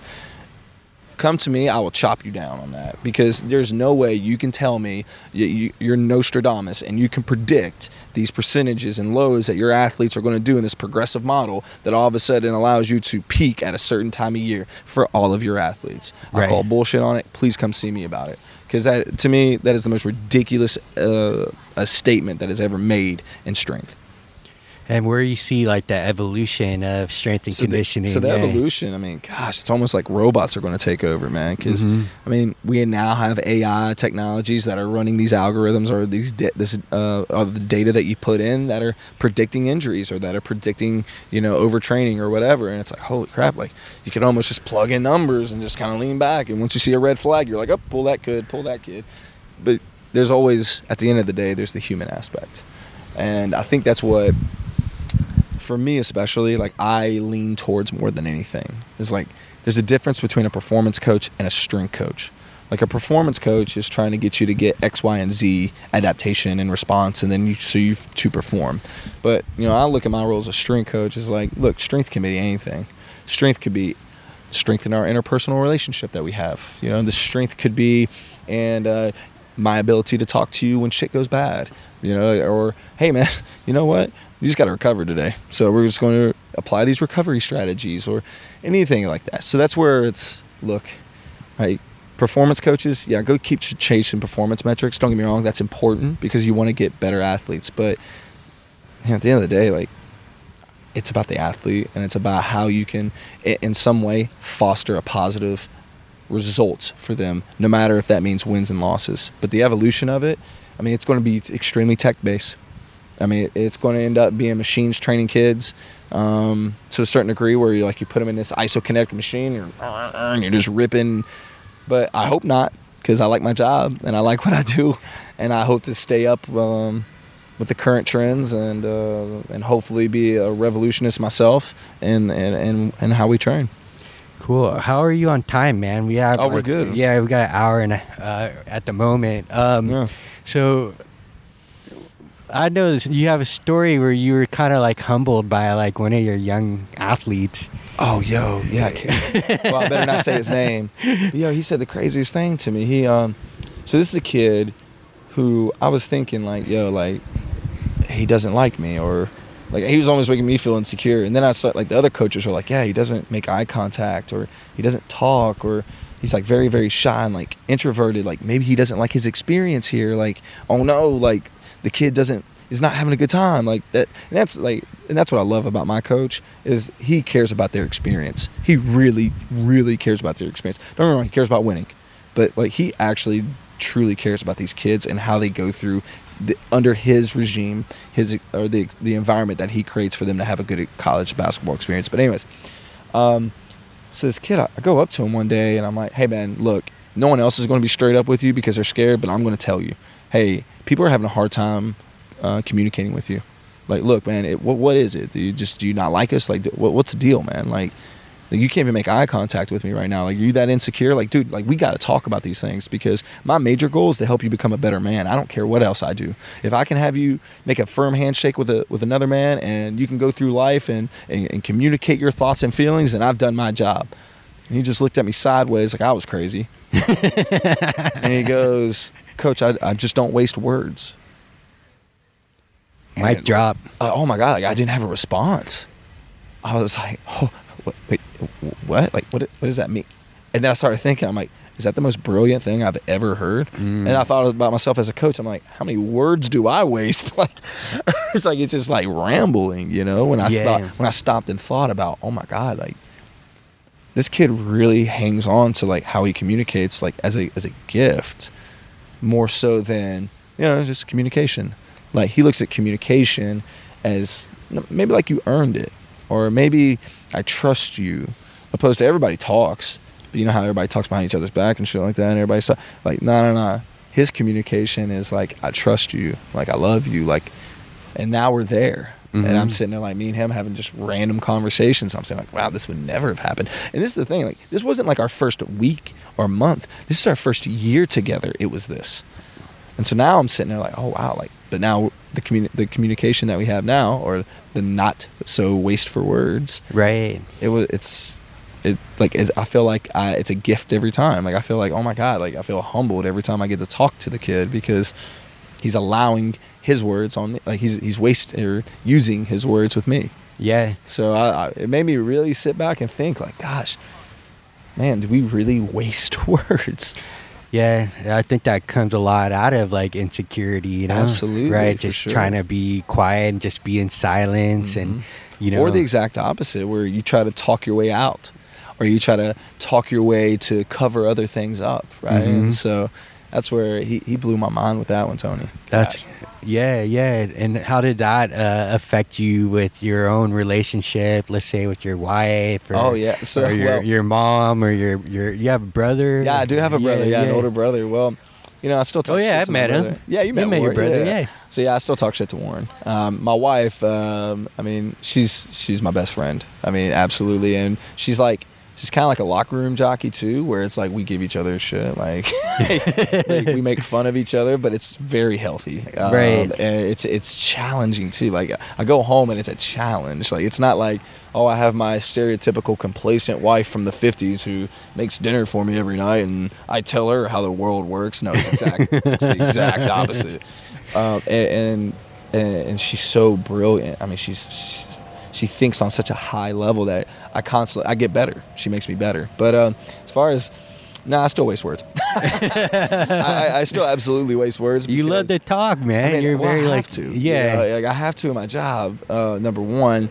But, it's my personality too. Like I express myself. I love what I do. I'm very passionate about what I do. And I like confrontation. Like I want discussion because I look at it like this. Like the more I put out, the more I have to defend, or the more I have to prove. Not necessarily like I got to prove myself, but no. Like no, let's have a healthy discussion about like, oh, maybe there's a way I can do it better. Right. So now I have people challenging me in a healthy way where it's like, hey man, I didn't know that, or I didn't think about it that way. Great. I just got better. Mm-hmm. You got 2 amazing cats. So I'm the first, what's probably definitely the first string coach. I know that for a fact, that has 2 Sphinxes, right? And they're my wife. My wife started with it. And they got 2 incredible names. The fat one, who's like got like a pale skin to him. They're all hairless. They're all hairless. Yeah. His name's Gooch. So that's how I knew my wife was going to be my wife when I first met him. Because I'm like, if you can name a cat your pet Gooch, because that's what it feels like, then wow, like you got a hell of a personality. Yeah. And you got a great humor to you. So yeah, I'm going with that. And then the second one I bought her because I felt bad for the fat little thing. Like, the dude's in the house by himself. I'm like, he needs a buddy. So as a wedding gift, I bought Rep for her. So she took something from my world, and so I can make it my own in a certain way. So we named it, like Sets and Reps. So I named it Rep. So we got Gooch and Rep holding it down. So, and our real goal is to one day have a bull terrier, and we call him Trap. But Gooch, Rep, and Trap, that's the future of the Schlesinger family. Oh yes, you guys are planning on getting a bull terrier? Hopefully one day. Yeah. Probably when we're out of California, but. Got it. I ain't paying no pet deposit. It's too much out here. How's your carnivore diet going? Man, you know what? It went so well until I went to South Carolina, and then it went off the deep end. But I will say this, like I will honestly say, now first my teeth hurt. That was the first thing I was like, oh man, like just chawing straight meat 4 to 5 times a day. Yeah, like, for those listening, this is a diet where you only eat meat. That's it. And so, but you need to have like a high quality meat, like not just a grass fed beef, but a grass finished beef. Like you need some really, because the whole point is like supposedly you could still get the same micronutrients that you get through vegetables and all that because they had a really good diet. And so you eat the fat, you eat everything, right? And that's so weird because I hate fats. Like I hate the gristle of fat in steak. Wow. So I'm like forcing that down. Like I hate that. I love that stuff. Oh God, like, I want the leanest. Yeah. See, you and my wife need to eat because she'll suck the fat down. Oh man, God, and that's probably why my wife is so healthy and doesn't even know it, because she truly holds on to the carnivore diet. Like that woman doesn't eat anything else but me, and I'm like, you know what? You're lean. Yeah, like, you're caught. Like, she had nice skin. I know, right? I'm sitting there like, geez, I need to pick up on my wife. But so yeah, your teeth were bothering me. My teeth were bothering me so bad, and so it got to the point where I was just like cutting it up so much that I could at least tolerate it. But I will say this: I'm an avid coffee drinker. I love coffee. Phil's coffee plug. But I love coffee more than anything. But I didn't need it. Like, that's interesting. I felt so much, like, not energy, like, oh, go get them, but like I didn't feel down. Right. So then in the mornings when I made my traditional trip, I got it because I wanted the taste of coffee, not that I needed coffee. Right. And then it's like that 2 o'clock, 3 o'clock crash that everybody always talks about was not there. Really? And honestly, like I was trying to go through this like, yo, I'm going to debunk this. Like, right, that's the whole point of it. This is stupid. Like, I'm going to do it. Worst case scenario, I'm going to get kind of lean. Right, cool, right. But I'm going to debunk this. but I didn't have a problem with it. Really? So really didn't. how long were you gonna do it for before you got sidetracked in your? So I got into it for about a month. Okay. And I'll be honest with you. Now, I'm trying to I don't think it got expensive because obviously the beef itself is expensive. Yeah. But if that's all you're eating, then it's maybe not that expensive in the grand scheme of things. Right. But You could spend like $20 just eating a salad at Whole Foods. Oh, 100%. Just one meal. Heck yeah. Yeah. So I was like, okay, a pound of, grass-fed tenderloin, that's not bad at all. So, or grass-finished, excuse me. But it was the preparation too. That got a little bit annoying. Okay. But I love the reverse sear method. Like, Right. that was a way and I got that from one of my athletes too. It's a great thing about Stanford. Like I learned more from my athletes than I do from anything else. Like they bring me just knowledge bombs left and right. But we tried the reverse sear method, and that softened up the meat a lot. And it was a very enjoyable experience. But it takes 45 minutes to do, or technically up to an hour. Or not an hour, but you bake it. I'm sorry for everyone listening. So you bake it at like 220, 225 for about 45 minutes. Then you throw it on a skillet. Sear both sides, boom. Oh, okay. Right. So like for 45 minutes, it's unattended. Exactly. Okay. So that's where I'm like, dude, if I want food now, that kind of sucks, right? And then, I don't want to heat up a cold steak. Like, who the hell wants to do that, right? Mm-hmm. So that's where I started shifting to like, well, you know what? Maybe I can intermittent fasting this carnivore diet idea, right? It didn't work out too late. I started just saying, screw it, I'm eating steak in the morning. And then I will say this, I cheated on the carnivore diet a couple of times. I had eggs because it's cheap and it's easy to digest. So I did have eggs. So I guess you could really call it as a keto diet. But the carnivore diet, I'd say, yeah. Well, I mean, you probably did it like 90% or yeah, 90%. I did it pretty damn well. Like I was pretty impressed that I was able to stick with something like that. But and you had energy. Man, I had energy. And that's what I noticed, like going to Alaska and eating game meat. How was like that? reindeer. Oh, man. And we had moose. So what was your favorite? I liked them both, man. Yeah? Like, Okay. I was like the same thing. Like, whenever I ate it, I felt like this deep, like primal energy. No shit, yeah. Like, and I've been off of coffee for a while. Really? And I had my first cup of coffee up there, and didn't even like it, man. Right. It's like, man, why am I doing this? Right. Totally, right? And but that experience, it made me want to like eventually become a hunter. Yeah. Oh, it made so much sense to me. I mean, sorry to my vegan, vegetarian friends, but like, I in moderation, I just think it's very responsible for the environment. Oh, absolutely. To get your own meat instead of some factory farm stuff. Mm-hmm. And then you have one animal last a year. Right. Feed yourself, your family, you have leftovers to give to your friends. And that's where, to me, that's where it's got to come from. Because, like you said, like the way you're talking about this, it's coming from such a true and authentic place. Yeah. Like it's genuine. Like it's not like, oh, I'm trying to go up on some trend. No, there's this deep spirituality to it. And for me, like I would love to be in a situation where I could have a big, deep freezer. I go pick my cow. I'm like, yo, that one, Sally. And then, Sally, sorry, you're gone. But you're going to a good home, right? And then from that point, dude, you got meat for a year. Yeah. And that's, sorry, Sally, but you're giving back. Yeah, exactly. Do you have any interest in like hunting? Absolutely. But now, this is my deal, though. I've never truly hunted. Now, I grew up with guns. A lot of guns, actually, because I come from the South, so that's the deal. Out here, that's a little sensitive. But as far as hunting, like if I think I want to do any type of hunting, I'd want to do the hardest form of it. Other than bear wrestling, I think a bow and arrow. Like I would like to become pretty proficient at shooting a bow and arrow. I think because number one, the practice of it alone, just going in a yard or going wherever you can, and just the actual movement, the actual like practice, like shooting a gun, like it's whatever, like bang bang. All right, cool, I get it, and trust me, I've done it a lot, so I get the concept. But there's not like truly fulfilling, like power is in my hand.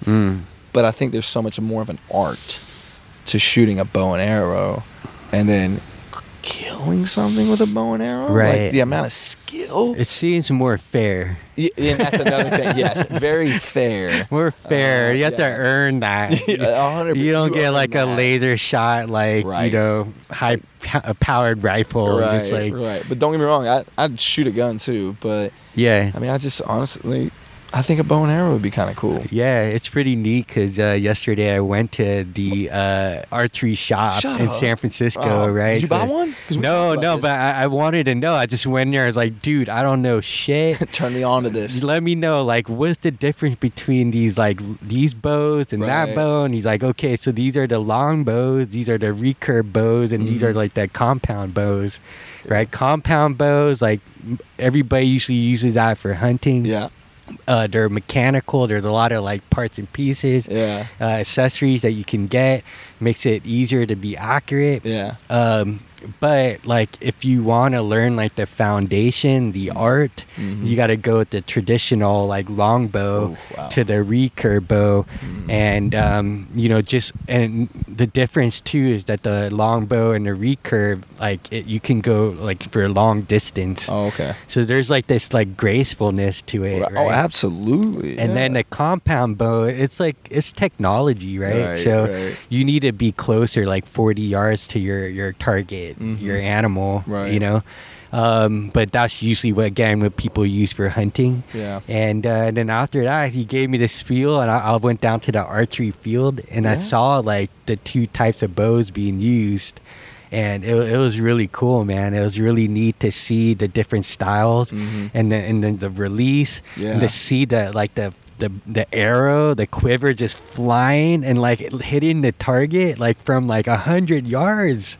Part 2 of this podcast is going to be me and Tony shooting bows. Shooting bows, yeah, man. So I definitely I'm inspired to do that. Right. After Alaska, eating game meat, seeing like what it does to our body, and it was that tangible, and I just imagine like that's probably another like hidden secret for like strength and conditioning well. I can see that. I can right? Yeah, absolutely. Like, you feed your athletes some like good game meat, and all of a sudden they're just crushing it. Dude, that's going to happen. Now that we talked about this, like it's going to take one SEC coach to hear this and be like, "Oh my God, we're in the South. There's plenty of deer down here," and then it's going to have deer meat. That'd be awesome. Because I know, like, I remember in high school, kids would bring deer jerky, and they would bring, and I'm just like, God, this is so good, right? But that's the beauty about coming from the South. Well, one of the beauties about coming from the South. So that's just some negativities, but yeah, absolutely, man. Any like final thoughts on what we covered? Things that you have questions about yourself, or I mean, Tony, my question to you is like, why? Okay, and this is going to sound offensive maybe at first, but why do you exist? Why? Because what I mean by that is like you come from so many different worlds, and how we get partnered up, and the stories you tell me about how you get partnered up with other people, it's like, dude, you're like the glue to so many things, and I'm just like, so like, why do you exist, Tony? Yeah, man. I don't know. We're all just in the simulation, man. Yeah, exactly. I definitely feel like there's something to that for sure. Oh, absolutely. Yeah, especially being in the zone, being in flow. It's like, who's driving the bus, as they say, right? You're like, who just did that act? So what made the Magic Flow Bus go?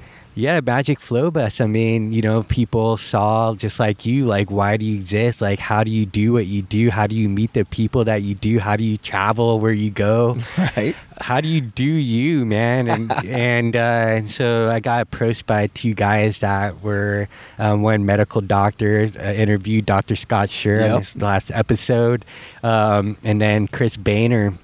He's a business development guy, and they worked for a company I'm not going to name, but it's pretty big, and they both got laid off because this company scaled too quickly. Yeah.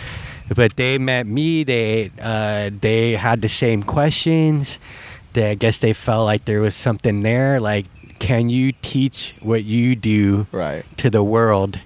And so we went and talked a couple of conversations, and Magic Flow Bus came out of that, right? And it was like, I guess Chris Boehner used to wash the cartoon called The Magic School Bus. Right. I knew there was something there with that, but okay. Yeah, and so, I had seen like clips of it, but you have like this teacher that's driving the bus and taking the kids to like outer space. There are different parts of the world. But you wonder how they came up with that to begin with, but oh yeah. Right? Those creators. Yeah, and we're in the Bay Area, the epicenter of that. Absolutely. So brilliant people. Yeah, and in some ways, like I just found traveling was very psychedelic for me. Yeah. And I also found that like it wasn't psychedelics with my experience with it. It's not necessarily needed. It's a great tool. Right. It's not to be fucked with. Absolutely. Definitely needs to be respected, but you could get the same sort of flow downloads, right, just from traveling, having amazing conversations with people. I've always, and maybe because of my hearing impairness, just dealing with that challenge growing up, I had to listen. I was always like observing my world, and I was fascinated with life itself. I saw like kids, I saw animals, I saw adults, I saw like the elderly, I saw homeless people, I saw, just when I was growing up in San Francisco, culture, music, I saw hippies, I saw, different races. Like there was so many things going on that I was wondering about all of it. I wondered like, what was the purpose of school? Why are we here? Why can't I just learn what I want to learn? What is this system? Like you start to learn all these things, start to question everything. So I guess always loved to learn. I was always curious. Sports taught me a lot of lessons as well. Sure. And eventually when I finally got out of the Goldfish Bowl called San Francisco and started to experience these other worlds, my concept of like time and space started to shift. And when I come back to like San Francisco, this Bay Area right now, like since I left, it was about just about 20 years ago, going down the same childhood streets. Oh yeah, I bet. Like it's so tiny to me, but it seemed like it took forever to walk anywhere, and like San Francisco's so tiny. I didn't know the relativity of that until I lived in San Diego, and it would take me like an hour to walk from like one place to another, and the closest thing in San Francisco is like a couple minutes away, and it was just like holy shit, man, like I just had that like blown away. So that like expanded what was sort of my internal boundaries and my concepts of space and time. And then the more I traveled to like different countries and seeing how other people lived and like what their paradigms were and like their own stereotypes and their own version of reality, and you would have these conversations with people and you're just like, dude, like how are we like fighting each other? Like we literally just have these perceptions, and I think if more people like actually traveled, that, and it don't have to be another country, just go to the next town, have conversations, people like speak to people on the bus. New York was amazing the first time I went to that place, you know? Man, melting pot like you wouldn't believe. Yeah, exactly. My first experience in New York, I actually almost had a panic attack, and I don't mean that in like, oh yeah, I was like, no, full blown. I drove in to Manhattan. Now keep in mind, I'm from the mountains of Virginia, like West Virginia, Kentucky, North Carolina, like that area of Virginia, not DMV, not DC, not where everybody talk. No, I come from coal country. So when I drove into New York City, it was just the biggest anything I've ever seen. And then I get into my hotel and I'm like, okay. And then I go out to the streets. I'm like, okay, I got a couple hours. I'm gonna experience New York. And I walk outside and I just felt so insignificant. And that was my reality. Like that was my like, wow, space, like time, space, like holy, like how did these people do it? You know? And so it's really cool story. I mean, like you're like the plug, Tony. Like, and I mean that in the best way possible. Like you plug people together, and that's what has been so enriching about our relationship is, look, we've known each other for what, almost 2 years now, maybe a year and a half. A year and a half. Yeah, and so the first time I met you, we had like a year gap too. And we had a year gap. Yeah. Yeah. So like I met you, and it was just like, man, this guy just loves life. Like, it's ridiculous. Like, why does he love life so much? And then it was, I think I get a random text message from you. I was like, some random number. Hey, let's meet up. And I was like, should I meet up with this dude that I met for 5 minutes for beers? And we did. Yeah. And it was just so natural and just like, yeah, normal. Just do this. And then we sat at that bar for 2.5 hours.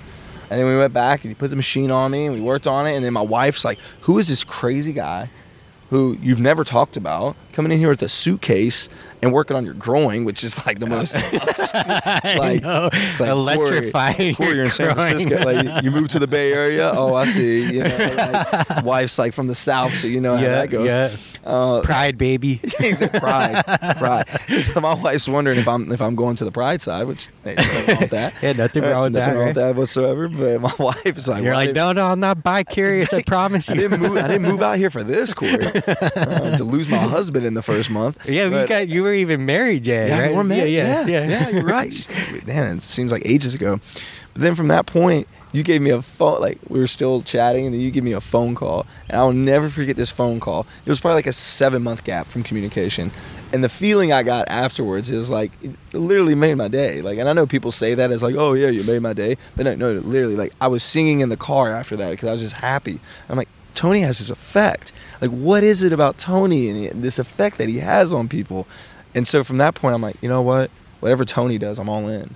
I saw the Magic Flow Bus. And then I now this podcast and anything you do, like, I just want to be involved. Don't follow me off a cliff, bro. Hey, you know what? I know you'd save me. I ain't worried about it. Yeah, man. Well, I'm just super glad that you took the time to come on the show. It's totally an honor. Oh, no. And, yeah, man, I mean, all I could say to people is just, like, go out and live, connect with other people, connect with yourself, connect with nature, travel, man. Do what you love. Life is short, right? Absolutely. There's cliche of cliches, Yeah. But yeah, man, how can people find out more about you, Corey? So I'm pretty stuck on Instagram because it's easy for me. Like, okay. I can easily throw up a story or I can make a post, and I'm more about sharing. So like, I don't like using Twitter because like, well, okay, cool. You wrote a nice inspirational quote that made me better today. No, I just want to express what I do. So I use Instagram a lot. You can follow me at Schles Strength, SCHLES Strength. And I think I have a pretty decent an Instagram account worth following because I have my bald cats on it all the time. I have my crazy wife on it who's beautiful. And then Jasmine, right? Jasmine. And then we just lift weights too. So that's cool too. That's cool, man. A little more about your other company, Speakeasy. Oh yeah. So I'm trying to create this. Yeah, I don't even want a name to it. Yeah, I just have a logo right now. Yeah, that thing. Yeah, this thing. Just a logo. But yeah, I'm trying to create this like speakeasy of strength, where it's just word of mouth, and people just they get the merch because they earn the merch. It's like, hey man, like if you're a private do I earn it, man? Do I earn it? Yeah, Tony, you earned it. Absolutely, you should have been the first one. Should have got it before I got it. But yeah, absolutely. So it's like it's a crazy looking logo, so people see it like, oh man, what is that? And then you get the message. Right? Yeah. And then it's like, okay, and then that's how you get connected. It's not me trying to go out there and pump my name and this like, oh, I'm just trying to use you to get money from you or something like that to like promote my living or my lifestyle. No, it's like it's got to come from this authentic and genuine place and this community of people where it's like, look, we're all connected because we all have this similar belief or this similar reason. Like a lot of my private clients that I can't really talk about because we have this clause, but it's mainly, like it comes from they wanted something that they saw that I offered via my videos, and they're like, that will make me better, so I want some of that. It's like, okay, yeah, sure, let me take you through this process, and then they share that. Right. And then so for me, I want to grow it in that sense, opposed to it sells itself. Yeah, you sell yourself. For yeah, sure. And it's not like without selling. Right. Like, let me create this video series and then pump it, and it's like all this superficial stuff where you gotta go out of the way to sell your product. No, it should grow organically. If it's worth doing, then What, man? You don't have an infomercial? not yet. But if it would, it'll just be flexing the whole time. Just buy this, buy that. Yeah, the beard. It's Yeah. got to be about the beard. Yeah. If I don't have the beard, I look like a cancer patient. So Awesome, brother. Thank you for coming on to Hangry and Horny, bro. hangry and horny. All right. Appreciate you, Tony. Boom. See you, buddy. Thank you for tuning in, everybody. And a big thank you and shout out to Corey Schlesinger. Awesome episode. We've really gone deep on the strength and conditioning side and its history. And for those of you guys that were a little bit confused about some of that strength and conditioning terminology, like the exercises, the snatch and clean and jerk, no, those are not like sexual positions or moves. Those are actually exercises that are done explosively with barbells. So yeah, maybe you gotta listen to the episode again just to kind of learn these new terminologies that we use in exercise, like singles and doubles and triples. But that just refers to the amount of times that these exercises are being done, the repetitions. So, Corey, thank you so much for coming on to Hangry and Horny. That was super fun. Look forward to doing the next episode. Maybe you doing some archery, as we said. And yeah, thank you, brother. And a big shout out to fatbomb.com, droppingfbomb.com.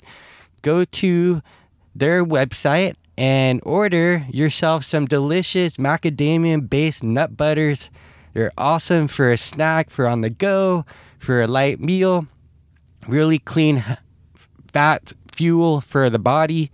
And use the promo code FLOWREAL, FLOWREAL, and get 20% off of your first order. Thank you, all you beautiful human animals, for tuning in, and see you on the next episode of Hangry and Horny. Mwah!